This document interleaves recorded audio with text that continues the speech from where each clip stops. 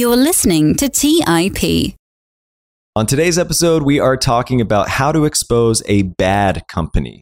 Our guest is the brilliant Edwin Dorsey, writer of the popular newsletter, The Bear Cave. Edwin takes us on a ride exploring the dark side of the stock market. Edwin first gained massive attention after successfully exposing Care.com for an unimaginable amount of negligence that ultimately led to the collapse of the stock. In this episode, we also cover some tools you need to identify suspicious companies, which are completely free, by the way. Edwin's research on companies such as Ag Eagle and Root Insurance, and so much more. Look, I'm not a short seller, but I found this discussion not only highly entertaining, but also extremely informative. I've now added some of these tools to my qualitative portion of due diligence, and I think you might as well. So let's get into what makes a bad company with up-and-comer Edwin Dorsey.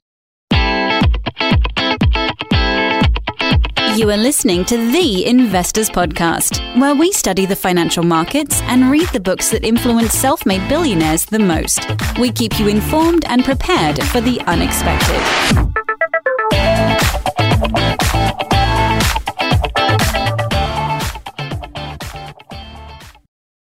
Welcome to The Investors Podcast. I'm your host, Trey Lockerbie, and today I'm super excited to have with me Edwin Dorsey on the show. Welcome to the show, Edwin. Great. Thanks so much for having me on. I'm very excited to be here. We're really excited to have you here, Edwin, because we had recently just explored what makes a great business with Jim Collins. So I thought it would only be appropriate to explore the opposite end of the spectrum and expose some bad companies. You have made a career out of this, but why don't we start with what really put you on the map, which was your report on Care.com. This is just a wild and fascinating story. So just give us top to bottom. Absolutely, Trey. And it's a great story. So 3 years ago, I was a freshman finishing up freshman year at Stanford. I was interested in the stock market. I had been talking to a few short sellers, so I was starting to learn about it. And I had a friend who was a babysitter on Care.com. And I knew it was a publicly traded company. And she said, something seems off about this site. I don't think they're vetting people, even though they claim to be vetting people. You should dig into them. So this was the first company I kind of sunk my teeth in and did a little research on. They were the largest babysitting platform in the US at the time, roughly $1 billion market cap. The first thing I do is I pull up Pacer and I start looking at lawsuits against the company. And I see, hey, there's actually been a bunch of lawsuits against this company, a lot around safety issues and them not vetting babysitters even when parents pay for background checks. And then I started looking at local news reporting.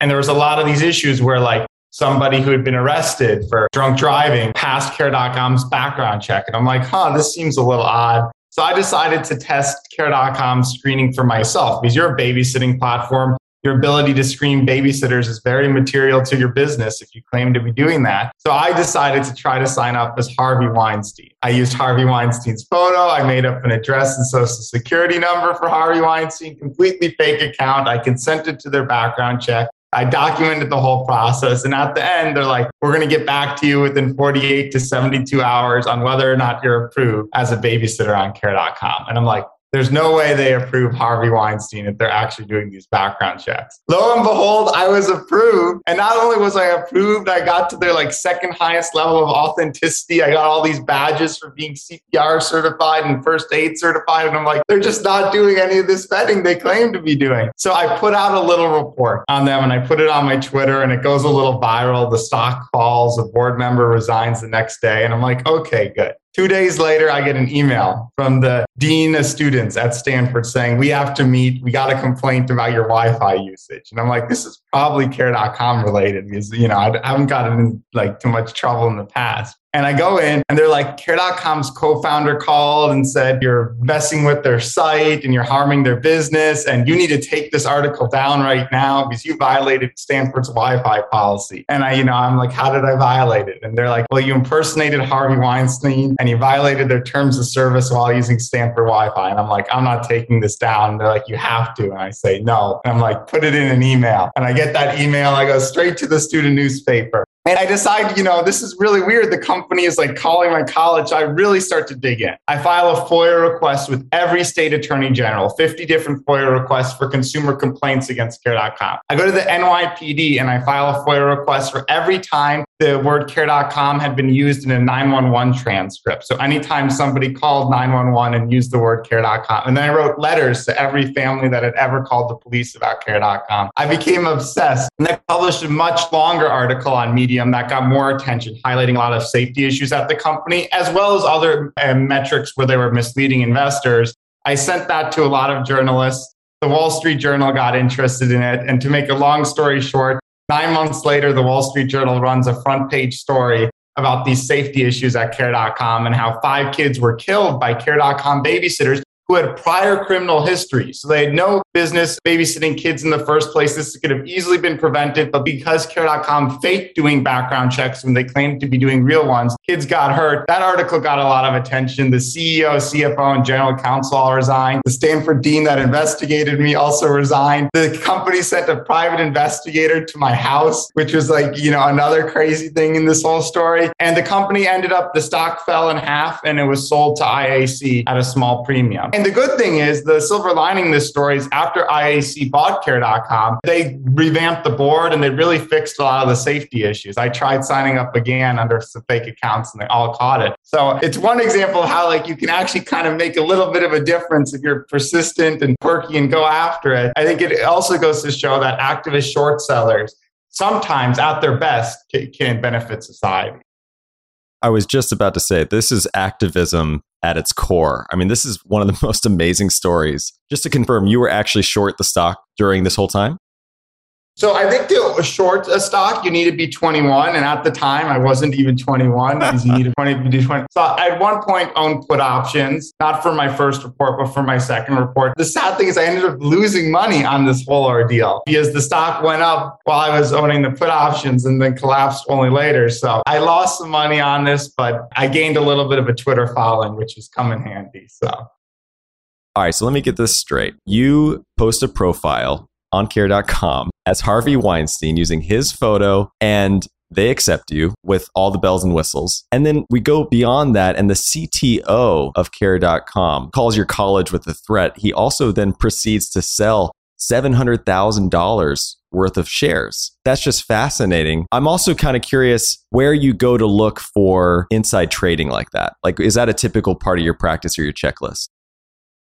This is going to sound a little odd. I've never paid that much attention to insider sales. I look them up. There's a website called Insider Score I use. You can find them on the SEC's Edgar database. I think oftentimes it's more noise than signal. If somebody sells half their stock, yeah, that'll be bad. But tons of companies that have performed well, like Facebook, have had really aggressive 10b5-1 executive selling plans. Tons of companies that have performed poorly have had a lot of insider buying. Well, one thing that I think is worth looking at is if you see cluster buying, like 3 directors, the CFO and CEO, particularly at microcaps, that can be interesting. I'm not great at this, but some people are really sophisticated at looking at anomalous option grants to say, hey, that could be a really bullish sign for a company. Generally speaking, though, insider selling and buying, I think, is an overrated thing investors look at. Well, you threw out some terms there that I just want to cover because a lot of our audience may or may not have heard of these things. So first of all, you said Pacer. That was the first place you went. So talk to us about what drove you to go there in the first place. Just looking up lawsuits. This is not necessarily a tool I've heard people throw out, as the first thing on their checklist. So talk to us about that one and then I want to go from there.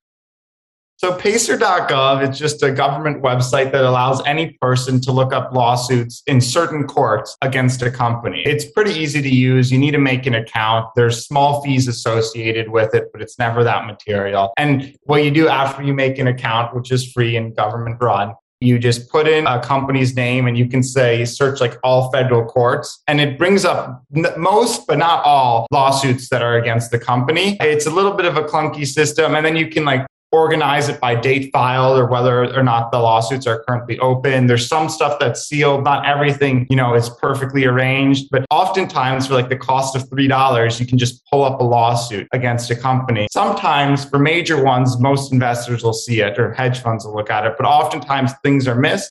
And what you can do is you can use it as an early stage of research to try to find patterns. So if one person complains about being overbilled by a company, that might be an isolated incident. But if you see a lawsuit, you see online gossip, you test it out for yourself and something seems wrong, you start to form a mosaic that something's really wrong here. So pacer.gov, I don't use it a ton, but it's a great cheap way to find lawsuits. Another site you threw out there was FOIA. So what you're referring to is FOIA, or the Freedom of Information Act. Walk us through this tool and how it might be underutilized.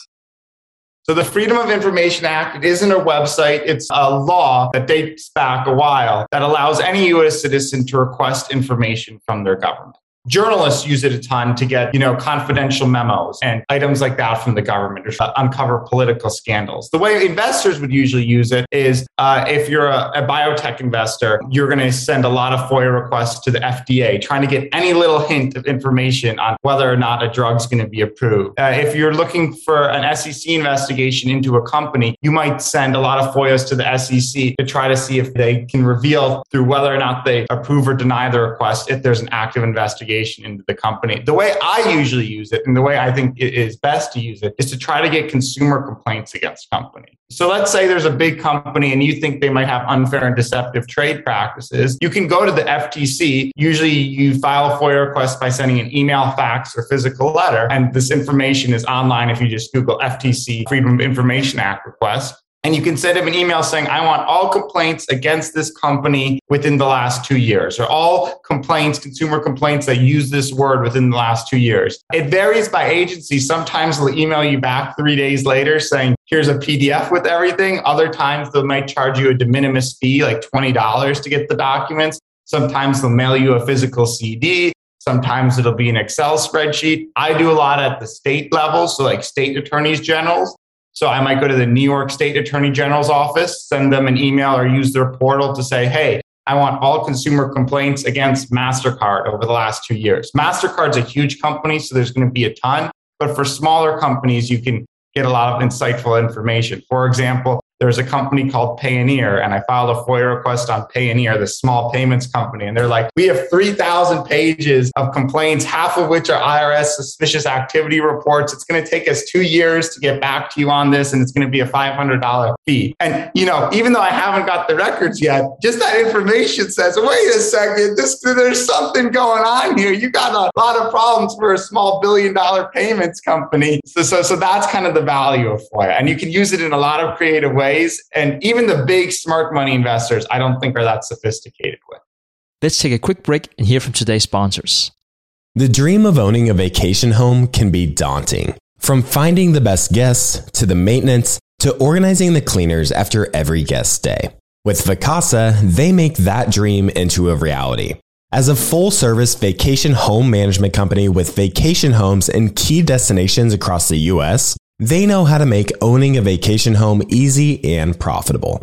On top of proactive property maintenance visits by professional local teams, a data-driven booking platform, and around-the-clock support, homeowners earn on average 20% or more revenue from their vacation homes. Vacasa makes vacation home ownership easy. If you're looking to make more from your vacation home by doing less, partner with Vacasa at vacasa.com. That's vacasa.com to get started on your dream of owning a vacation home. Have you ever wondered if there's an AI tool like ChatGPT specifically built for the stock market? A tool that not only aids you in your research and analysis process, but also allows for dynamic discussions? Today, I want to share such a tool with you called Meka. Meka is the AI-powered stock research assistant now enhanced with real-time stock data. Meka does a lot of the heavy lifting of sifting through financial statements and company data and delivers it to you nearly instantaneously, and the best part is that it's 100% free. Try it out today and ask Meka questions like, what is the financial health of Microsoft? How much cash does Copart hold on its balance sheet? What is the return on invested capital of Adobe, or millions of other prompts? Check it out today for free at Meka.com. That's MEYKA.com. Today's episode is sponsored by Range Rover Sport. Range Rover Sport leads by example with their dynamic design that rises to the occasion. It's got powerful on-road performance and commanding all-terrain capabilities, coupled with signature Range Rover refinement. The third-generation Range Rover Sport is the most desirable, advanced, and dynamically capable one yet, redefining sporting luxury. It's got advanced cabin technologies such as active noise cancellation and cabin air purification, offering next-level comfort and refinement. The purposeful cockpit-like driving position sets the tone for a focused interior that promotes exhilarating driver engagement. Award-winning Pivi Pro infotainment is at the heart of the experience and provides intuitive control of the vehicle systems. You can enjoy a dynamic drive in total comfort with optional 22-way adjustable, heated and ventilated electric memory front seats with massage function. Design your Range Rover Sport at LandRoverUSA.com. That's LandRoverUSA.com. All right, back to the show. All right, well, let's go to one of the other companies you've recently reported on, which is Root Insurance. So talk to us about what's happened here. So Trey, Root Insurance is like emblematic of the types of companies I look for. I look for companies that are misleading investors or hurting customers. And Root Insurance was doing well. Root Insurance is a car insurance app. And their pitch to investors is, hey, you sign up for our app, we'll track your location 24/7 for 2 weeks. By doing that, we can differentiate the good drivers from the bad drivers solely on phone geolocation. And based on that, we can only underwrite insurance to good drivers. We can see the times of day you drive. We can see the locations you drive. We can see the speed at which you're driving from the phone. We can see if you brake hard or if you brake in a normal way. We can see your turning radius. We get all this data just from your phone on how well you drive. That allows us to underwrite insurance in a really novel way. So we're only going to underwrite good drivers and we can get them better prices on that. And once we get scale, it's going to be a massively profitable business. That's how it works in theory. In practice, what Root Insurance would do is they'd entice riders to sign up with really low rates. And when it comes up for renewal every 6 months, they always hike the price, almost always hike the price for silly reasons. Like they'll say the weather in your area has gotten worse, or, the cost of car repairs in your area has gotten worse. All these silly reasons, when in reality, they're just hiking prices for the sake of hiking prices. And in addition to hiking prices, they make it difficult to cancel. And that's where I have a big problem. It's one thing if there's no phone number to call, there's no website to cancel, you need to do it through an app. So what I did when I was researching Root, the first thing I do is I file a bunch of FOIA requests with state attorney generals, Trey, and I get hundreds of complaints. And it's kind of sad to see. You'll see like people who hire lawyers to send letters to insurance commissioners being like, my client has tried to call 3 times and they just can't cancel their insurance policy. I saw a letter oftentimes from minority communities to the state insurance commissioner saying, hey, you should revoke their license because too many people are coming to me saying they're having problems with this insurance company. You see a lot of issues. And then from that, you can start to form a mosaic. These issues you get from the letters are anecdotal, but then you can go to the National Association of Insurance Commissioners. They have a website. And on the website, it showed that Root Insurance got about 4 times as many complaints as should be expected for a company of its size. And when you put it all together, it's like, even though the financial metrics look good right now, these are raising prices on consumers, in the long run, it's going to perform poorly. I wrote an article on it when the stock was at like 20. Now it's at 6 because guess what? All these customers that you held captive found a way to leave because that's what happens when you have unhappy customers. And that's kind of emblematic of the type of thing I look for. Wall Street thinks it's great because the metrics are looking good, but the customers hate it and are angry. And that's what drives the longer term success of a business. It's interesting because a similar metric that I'm used to using is something like the Net Promoter Score. And there are a lot of examples where a company can have a very bad Net Promoter Score, but then a very good stock, right? So Facebook comes to mind, right? Not a great promoter score. Some banks come to mind. How much attention do you pay to something like the Net Promoter Score of a company? So I pay a lot of attention to customer satisfaction. How that translates to Net Promoter Score can be interesting. If a company is saying, hey, this is my Net Promoter Score, I'm going to be super skeptical of it. For example, there's a company called OppFi. They give high interest loans, average interest rates of 120%. They claimed in their SPAC prospectus to have a higher Net Promoter Score than Apple and Ritz-Carlton. There's no way this company that's doing payday lending has that high of a Net Promoter Score. You might have hired some shady consultant to give you that number, but that's not a real number. I look a lot at customer satisfaction. But to your point, some businesses that have low customer satisfaction still perform well. So you want to look at the customer satisfaction compared to the investor consensus around that. So if everybody's aware, hey, this is a business that leaves a lot of unhappy customers, now that business might not be great for society, but the stock still has potential to do well. But if the investing public is like, hey, we think this is a normal insurance company that has happy customers, in reality, everybody's furious and is going to churn, then that's some piece of novel information the market's missing. And once the market sees that in the financials, aka lower retention or lower revenue, that's when it's going to get priced in. And that's what I look for a lot, when the financials show one thing, but you can tell it's about to change because customers are so unhappy. And as Jeff Bezos says, in the long run, the customer's interest and the company's interests are the same. That's true in most cases, and that's what I believe firmly. So you wrote about this stock, Root, back in December of 2020. It looks like the stock was trading somewhere around $20 a share, $18 to $20. Now it's trading around $6 a share. So is this another short of yours? And if so, and my other question is, and a second follow-up question would be, how the financials changed over the course of that time?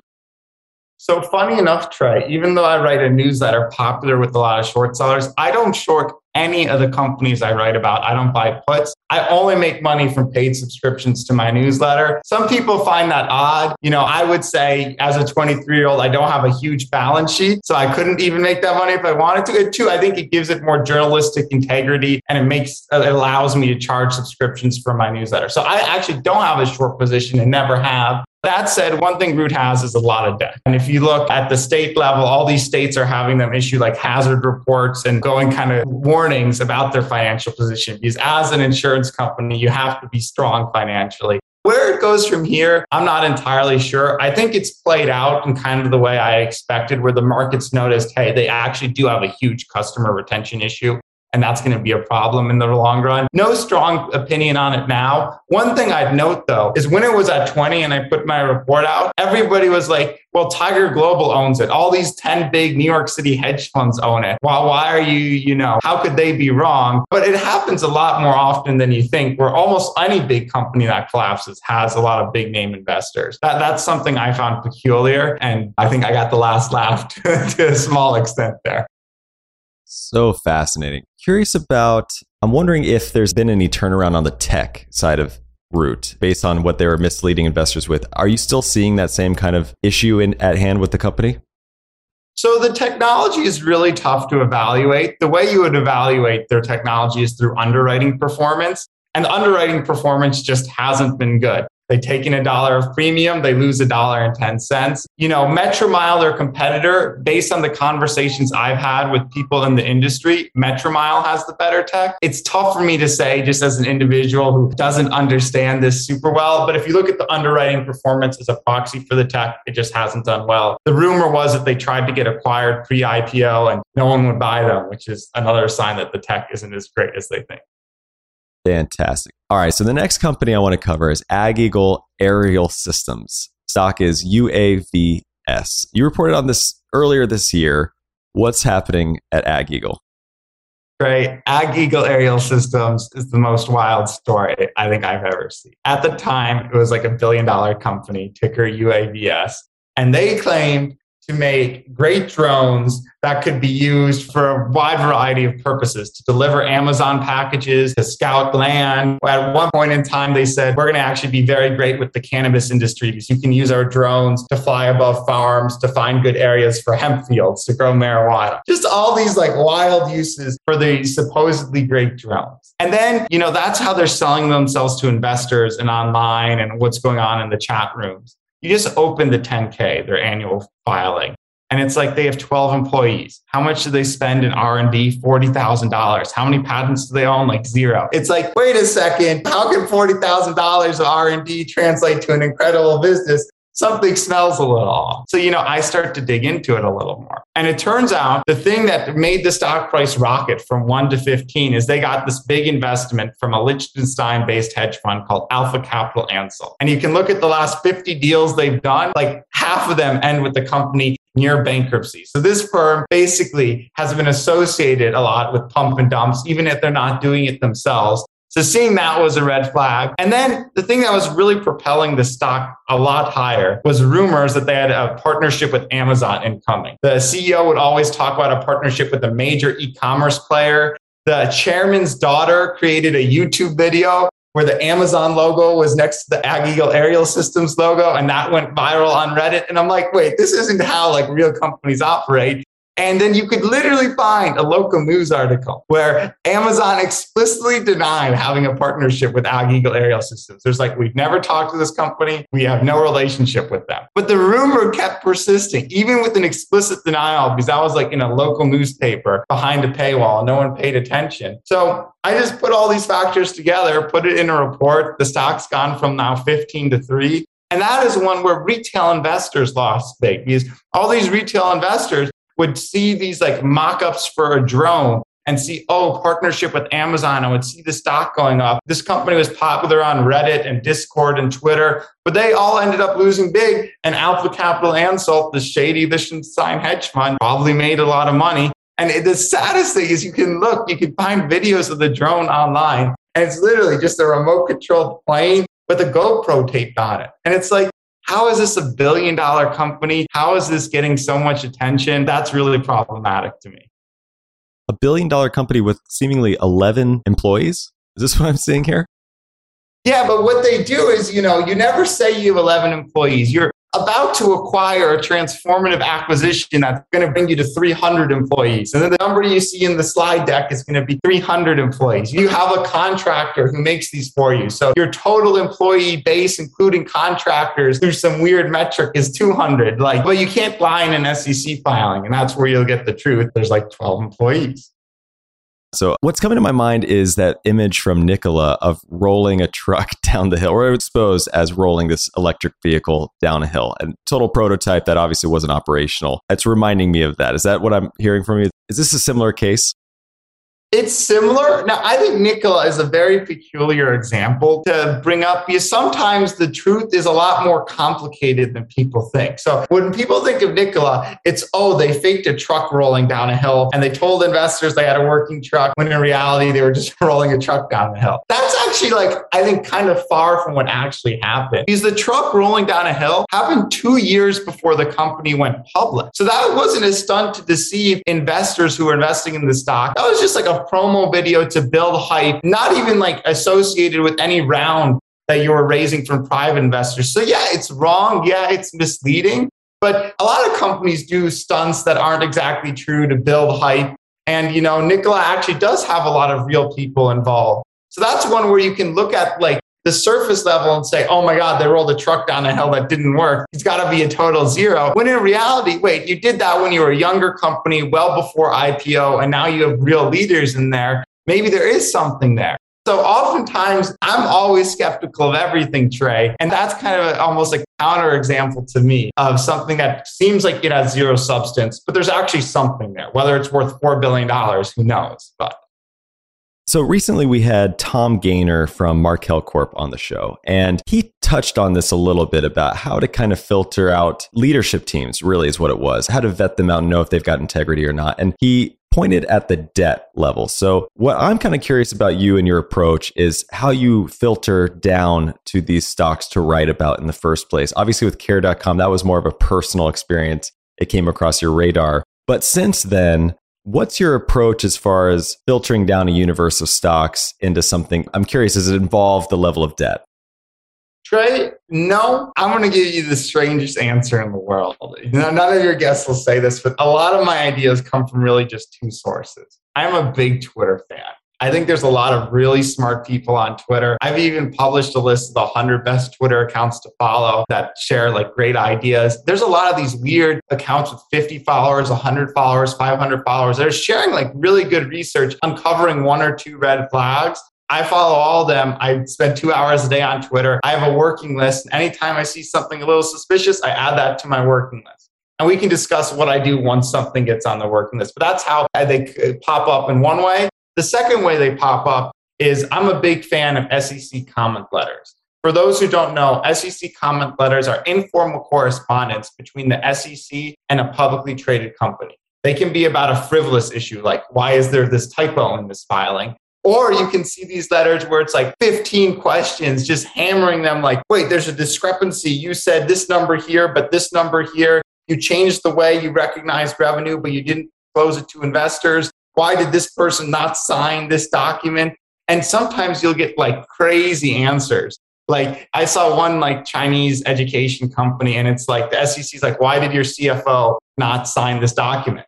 And they're like, oh, it was a typographical error. Don't worry about it. And the CEO resigns the next day. The CFO resigns. You're like, wait a second, something's not right here. You've had 3 different CFOs. There's typographical errors. Let me dig in a little more. So the 2 ways I find a lot of companies are Twitter, SEC comment letters. If the company has a lot of debt, specifically debt due soon, that is going to be of interest to me. But if the debt is due in 30 years, that's probably not going to play a huge role in the thesis. But to go back to the original question, I don't run screens. Maybe I should, but that's just not my style and how I do.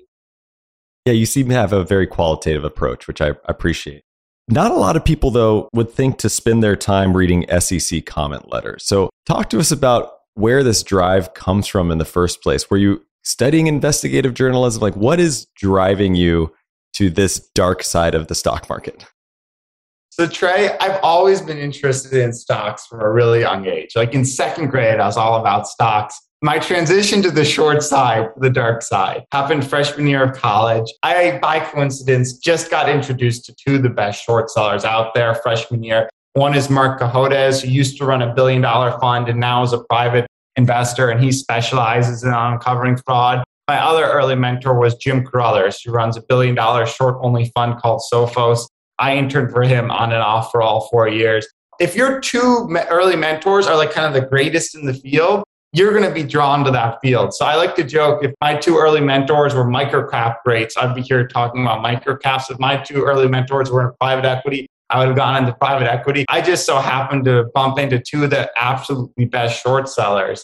And they taught me a ton. They introduced me to the right people. And they kind of showed me how to do real research. And both of them, by the way, are very qualitative. Try to understand the company and its relationship with its customers. Modeling and looking at financials is the very last thing you do. That's like the afterthought.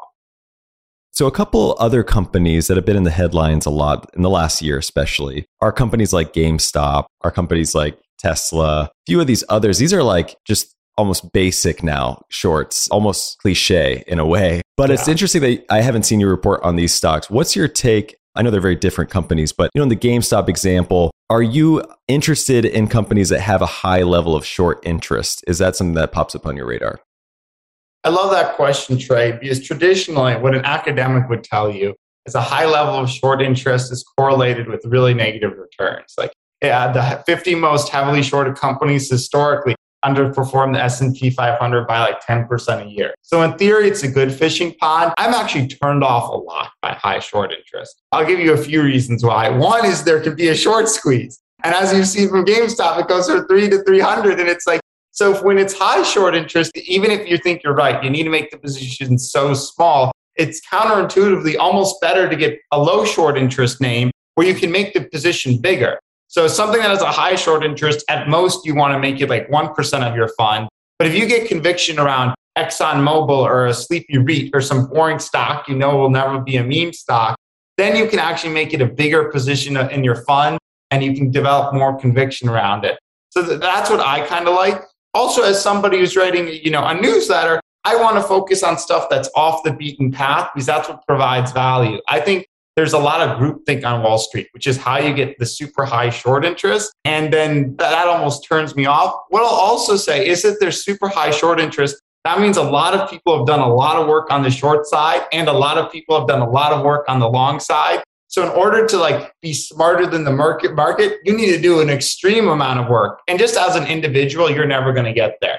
You might find 1 or 2 interesting things, develop a little bit of conviction. But if there's high short interest, that means there's some nuance, there's some complexity. You're never going to outsmart the market just as an individual looking at a really high short interest name. Or at least that's my view. You might, if you're relentless and you're smart and you really read stuff, do that in like a sleepy $1 to $5 billion US company that a lot of people haven't looked at. And that's exactly what I try to do. I look at $1 to $5 billion US publicly traded companies that are sleepy, no one's paying attention to, and maybe are misleading investors or hurting customers. Let's take a quick break and hear from today's sponsors. Support for this podcast and the following message comes from Corient. Corient provides wealth management services centered around you. They focus on exceeding your expectations and simplifying your life. Corient has been helping high achievers just like you enjoy their lives more fully, preserve their wealth, and provide for the people, causes, and communities they care about. As one of the largest integrated fee-only registered investment advisors in the US, Corient has deeply experienced teams in over 20 strategic locations. They have extensive knowledge spanning the full spectrum of planning, investing, lending, and money management disciplines. Leverage Corient's exclusive network of experts to craft custom solutions designed to help you reach your financial goals, no matter how complex they may be. Real wealth requires real solutions. For more information, connect with a wealth advisor today at corient.com. That's Corient.com. Corient.com. As someone who's constantly on the road and traveling, Briggs & Riley has been a game changer that ensures my travel experience is phenomenal. I'm a satisfied customer of Briggs & Riley myself, and I can certainly tell you that their luggage performs. It's extremely durable, it has amazing features that make packing and getting around easier, and they have the best lifetime guarantee in the industry.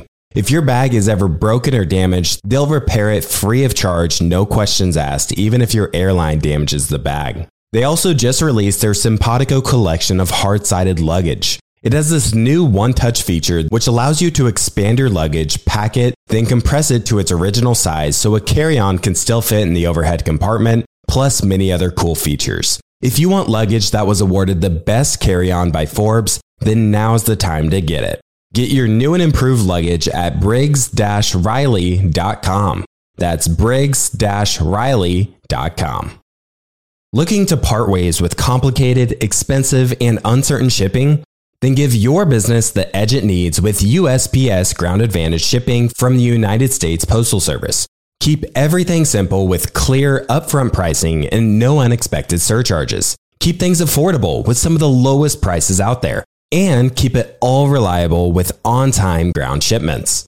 It's time to turn shipping to your advantage. Learn how at USPS.com/advantage. USPS Ground Advantage. Simple, affordable, reliable. All right, back to the show. When we talk about what makes a great company, in the eyes of someone like Jim Collins, for example, he's big on who's in the company, the who first principle, right? And even Warren Buffett, leadership is actually one of his 4 core values when he's looking at a company. Who is behind this company? Do they have integrity, etc.? When you're going into these reports, how much time are you spending background checking of sorts, the leadership, and what are you teasing out of their commentary to distinguish if they have the kind of integrity you want or not?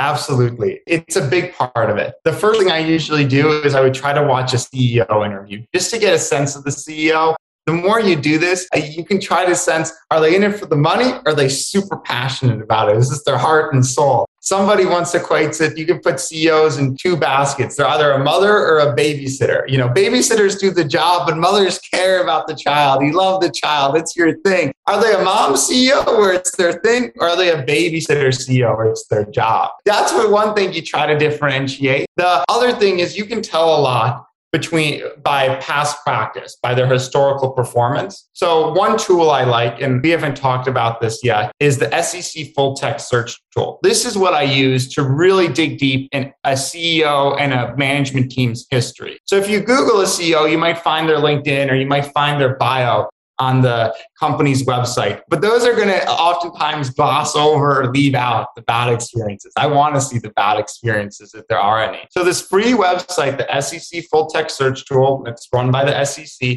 allows you to search any SEC filing that was published in the last 21 years. And what you do is you go to the SEC Full Text Search website, you can put in a name, put it in quotes, and it will literally show you every single time that name has appeared in any SEC filing for the last 21 years. And I'll do that for the CEO. And you'll see anytime he worked for a public company, not just as CEO, but in any role, if he was a shareholder of a company, if he was a board member of a company. So if you've been a board member of 3 companies that have failed and now you're CEO of one, that's not a great sign. But I'll not stop there. I'll also look at the CFO, the management team, and all the other board members. I found that if you have a board member who's associated with companies that only go to 0, their company's probably also going to 0 because like. So that's one thing I do. And that actually doesn't take a lot of time to use SEC full text search tool, put in the 20 names most important to the company and get a sense of their history. Very, very underused tool by investors, very underused tool by hedge funds. that to me gives you the most comprehensive view of a management team, because that's what drives the business, especially smaller businesses. They'll have an outsized impact there. Wow. So just for fun, I pulled up this website while you're talking about it, the SEC full text. And what you're saying is you could pull up the name, the CEO. Let's just say Warren Buffett. Let's do it. We pull up Warren Buffett, and what you're looking for, what you get this list of all kinds of documents, and you're going to, these SC13GA reports, beneficial ownership reports. Okay, so walk us through clicking through these letters, and what are you looking for when you go into these documents?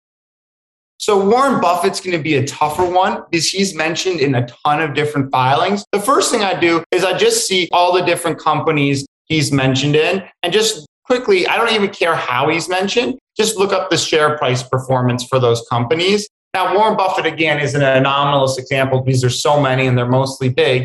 But the first thing I do is like, okay, I see this executive has been mentioned by 4 different companies in their filings. Let me just pull up the ticker and the chart. And have they gone down and to the right? Well, he's associated with a lot of companies that have performed poorly. Then you click on the document and see how was he associated. You need to be mindful. Sometimes people have the same name. You can't like say, oh, there's another Jim Smith who was associated with a lot of bad ones. This Jim Smith is bad. That's going to get you into trouble. But you click on the document, and sometimes it's as simple as his LLC was a 1% shareholder of this company. Not a huge deal. Other times, it's he was on the audit committee for this company and they had an accounting issue, bigger problem. So that's what I'll look for when I click the links. It's important to note the SEC full text search tool isn't limited to just names. Sometimes you can put a subsidiary's name in there and it'll like bring up like obscure like exhibits where like it is a contract between the subsidiary and something else. It's really this amazing tool that like no one uses, and I tell everyone to use it, and then they're like, wait, it's kind of cool. So people should definitely check out the SEC full text search tool just to see how it works, even if you don't use it. All right, well, we'll have a link to it in our show notes. Maybe Warren Buffett's not a great example. Is there a recent name of sorts, maybe from one of your reports, that helped flag you on a company to ultimately type up on? So Ag Eagle, we referenced this a little earlier, but Ag Eagle, there was this hedge fund, Alpha Capital Ansalt, that became their largest shareholder, that did a big equity deal. Hey, you know, how do you learn about this fund? You could put them in Bloomberg, nothing comes up other than they're based in Liechtenstein. You can Google them and maybe 1 or 2 bad press articles comes up. But if you put in quotes, Alpha Capital Ansalt into the SEC full text search tool, run it back 10 years or all 20 years, it'll come up 50 times. And this is where you know, you can add a lot of value just by digging in. You'll see like the average share price performance of every company that does a deal with Ag Eagle Aerial Systems is like minus 40% per year, something like that. Where like 9 out of 10 really perform poorly. And that's like a massive red flag. And you can't find that any other way than using the SEC full text search tool to find every single time this hedge fund's name appears in any SEC filing. Then you see the full list of 40 companies they did deals with, and you can investigate it yourself. No other way to get that. Bloomberg won't do it. A web search won't do it. Only the SEC full text search tool will do it. And that's super valuable. All right, so we've talked about a couple of the tools that you use. What is the first one that comes to mind? When you sit down to audit a company, what's the first tool you pull up? Well, when I'm first digging into a company, I'll alternate between a few. My favorite website is Insider Score, because that website is going to make it very easy to see executive turnover. So I'll pull up that, I'll just type the ticker in, and I'll see how many CEOs did they have in the last 10 years? How many CFOs did they have in the last 10 years? Have any directors resigned within 2 years of joining? Is a high level of resignations is a problem? Second thing I'll do is I'll look into the auditor a bit, Trey. And this is another tool that people don't use enough. It's called the PCAOB Auditor Search Tool. It's a public website. PCAOB is the Public Company Accounting Oversight Board. It's a quasi-governmental agency that like regulates auditors. And people don't know this. You can type in any ticker and it pulls up what the auditor is and you know who the auditor has been for the last 5 years. That itself is like actually somewhat common knowledge on Wall Street. You can find it buried deep into 10K.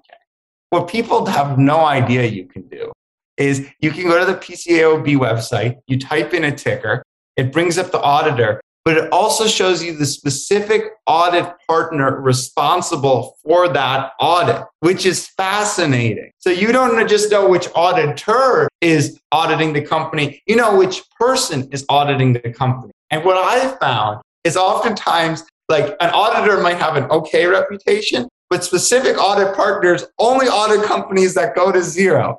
And that's a problem. So you can click on the specific auditor on the PCAOB website and see every company they've audited in the last 4.5 years. And if you see, wait, they've audited 6 different companies, average share performance of like negative 90%, that's a problem. If they've audited 5 companies that are sub $50 million companies, and 1 company that's a $5 billion company, wait, that's a problem. So what I think happens is every auditor, big 4, not big 4, whatever, will have some people who are just like ready to be disposed of, ready to be the fall guy if something goes wrong, and they're assigned to all the questionable audits. Can I give you an example, Trey? Absolutely. So I want to go to the PCAOB website right now. It's pcaobus.org.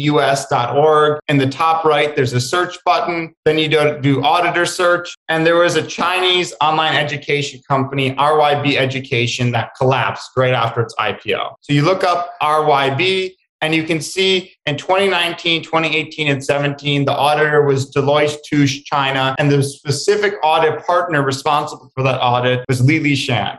And you look her up, you click on her, and she's been responsible for auditing 3 different companies in the last 5 years. One was RYB Education, which fell like 80%. One was Puxin, which is another online education company, which fell significantly. And the last one was GSX Tech EDU, which is this other online education company that's collapsed like 90%. So if you were researching GSX or these other companies, you pull her up and wait, the other 2 companies she's audits are also highly controversial and have collapsed.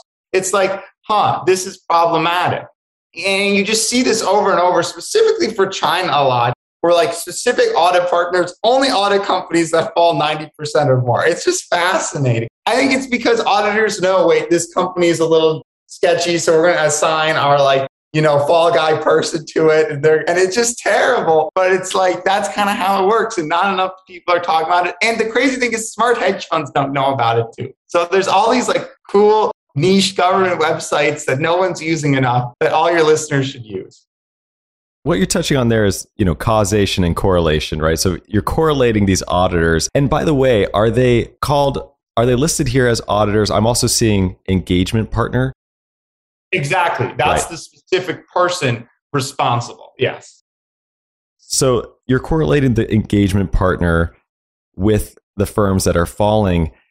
And it's not that they are causing the stock to fall because they expose something in their audit. You're saying it's actually the latter, or it's the opposite of sorts, perhaps, where they're putting almost like a less qualified person on the case. Is that correct? Yeah, precisely. This is precisely it. So it's not like, they have a bad audit partner, so their customers are going to be upset. No. It's that companies almost self-select and get it, will work behind the scenes to get the questionable audit partner who will sign off on anything.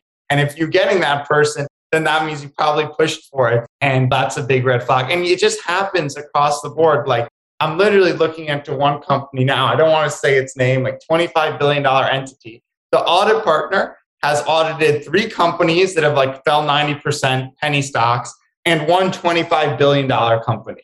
And it's like, how is a $25 billion company getting that done? Well, it's because they want somebody who's going to sign off on anything, or they can pay huge fees. So, and that's a lot of what I do. So, you look at bad directors. Does a board member actually have that much of effect on a company? Probably not. But if you find somebody who's been a board member on companies that have gone to zero in the past, then that probably means the people who recruited him on the board are bad. That the CEO wants a complacent board who's just going to get their checks and not ask questions. So I do a lot of this stuff, which is not things that are going to cause the company to fail, but things that are highly correlated with the company failing. And that's kind of like my prism through the world, where people will build super complex models. And I'm like, no, silly, just go to this government website and put in the ticker and I'll get you something so much more useful. We recently had Ben Mesrick on the show, and he just wrote a book called Antisocial Network. It was all about the GameStop saga with Reddit and Wall Street Bets, etc. Ben even mentioned that this is really happening at hedge funds now, where people have full-on Reddit analysts who are on there trying to anticipate, right, a short squeeze. Is something like Reddit on your radar at all, as far as even uncovering companies or just looking out for companies that might be going short? So Trey, I think Twitter is generally the better tool than Reddit. It's similar, but just the quality is generally higher in Twitter. I've been blown away with some of the research on Reddit, though. If you wear a suit and work at a big hedge fund, you probably think, oh, it's all idiots living in basements saying to the moon, AMC. In reality, that's part of it. But there's actually really outstanding research being done and shared there if you know where to look. The GameStop stuff is actually a great example of that. If you go back, read the early stuff from Roaring Kitty, the guy who kind of predicted this all, it was remarkably well researched. He was like, well, COVID's going to help with game sales as people stay at home more. And, the biggest driver of new game sales are new consoles. And a lot of new consoles are all going to be released in this 3-month period. And that's going to help GameStop. And they currently have a 2-year runway of cash. That'll get them to a 5-year runway of cash. And they're at like 1/10 sales. So 6 months from now, this business is going to go from near bankrupt to actually having a 5-year runway of cash and growing sales. The market's going to notice that, and then they have a chance to turn it around. And I'm like, this is a remarkably good thesis. I didn't even buy any. And this guy couldn't have predicted the magnitude of the short squeeze, but it was just out there in the open, this great, A+ quality work. And, people still don't recognize that. If you get this stuff crowdsourced, there's a lot of nonsense, but there are like diamonds in the rough there. So I think everybody should use Reddit. Just type in the ticker and scroll through everything. And more often than not, there's one useful thing. So in the words of Charlie Munger, invert, always invert, right? So what I love about this approach is not so much that our listeners need to go out there and start short selling stocks, because that's not something we often talk about or advise on our show. But what I do love about this approach is almost not starting with it, but ending with it with your diligence. So you find a great company, you filtered it down, the financials look good, the lead, you're going through your basis, and then you cap it off with something like this, almost as just another part of your checklist to ensure that you've covered your bases and there's not other risks that you haven't currently taken into account. So is this something that people should try to add to their personal approach, or should we just rely on folks like you who know a little bit more about what they're doing? So it depends. There's elements you can do very easily. If you're investing in a concentrated portfolio and you actually care about understanding your investments, I would totally just play around with the full text search tool and at least put the CEO's name. Seeing who the auditor and audit partner is takes 10 seconds. It also depends on the area you play in. As you'd expect, bigger companies tend to have less of these issues. I found once you get above the $5 and $10 billion market cap, these extremely obvious red flags go away. So if you're playing in the sub $10 billion and especially like the sub $5 billion or sub $1 billion area, these tools will add a lot of value. If you're investing in Apple and Google and Facebook, these are really irrelevant. Facebook isn't going to have a board member who's been involved in a ton of frauds in the past. All these companies are going to have reasonably qualified auditors. This becomes less of an issue. But for super small companies, any investor doing it, highly recommend. They can reach out to me on Twitter or over email, and I'm happy to talk to people. And then if you're investing a significant amount, FOIA requests are almost market cap independent. Those can add value regardless of the size of the company. Well, Edwin, this has been so much fun. This is just part of the stock market I've not explored very often, and it's been really enlightening. And you just have an incredible track record calling to some of these companies, so congratulations on that. You obviously have a knack for it. Before we let you go, I want to give you the opportunity to hand off to our audience where they can learn more about you, where they can follow along with what you're doing, anything else you want to share. Well, Trey, thank you. I had a lot of fun too. My Twitter handle is @StockJobber, Edwin Dorsey @StockJobber. I tweet a lot about stocks, so that might be a fun thing to follow. I'm unique in that I don't work for a hedge fund. I'm not employed by anybody. I really just write a newsletter called The Bear Cave, which is focused on exposing corporate misconduct. There's a free email that goes out every week, and there's a paid tier for people who want more deep dive articles. And so check out the Bear Cave newsletter if you're into this stuff, @StockJobber on Twitter, and keep listening to this podcast because you guys do well too. Well, I will be subscribing, and I will be sure to grab a bucket of popcorn as I read it because it's highly entertaining. So thank you so much again, Edwin. Let's do it again sometime soon. Absolutely. Thank you, Trey. All right, that was a lot of fun. If you're loving the show, please go ahead and follow us on your favorite podcast app. And if you'd be so kind to leave us a review, we always love to hear from you. Edwin and I connected originally on Twitter, so feel free to find me there @Trey Lockerbie. And if you want to do your own due diligence, be sure to check out the TIP Finance tool. You can simply Google TIP Finance and it should pop right up. And with that, we'll see you again next time. Thank you for listening to TIP. Make sure to subscribe to Millennial Investing by the Investors Podcast Network and learn how to achieve financial independence. To access our show notes, transcripts, or courses, go to theinvestorspodcast.com. This show is for entertainment purposes only. Before making any decision, consult a professional. This show is copyrighted by the Investors Podcast Network. Written permission must be granted before syndication or rebroadcasting.